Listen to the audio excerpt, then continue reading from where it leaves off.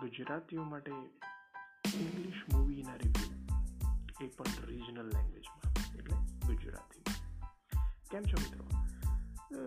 આપણે ઘણા બધા મૂવીઝથી ફેમિલિયર હોઈએ છીએ. ઇંગ્લિશ મૂવીઝ આપણે જોતા હોઈએ છીએ જનરલી ચેનલ્સ ઉપર. એ હિન્દી ડબમાં કહું છું યોગ્ય નથી.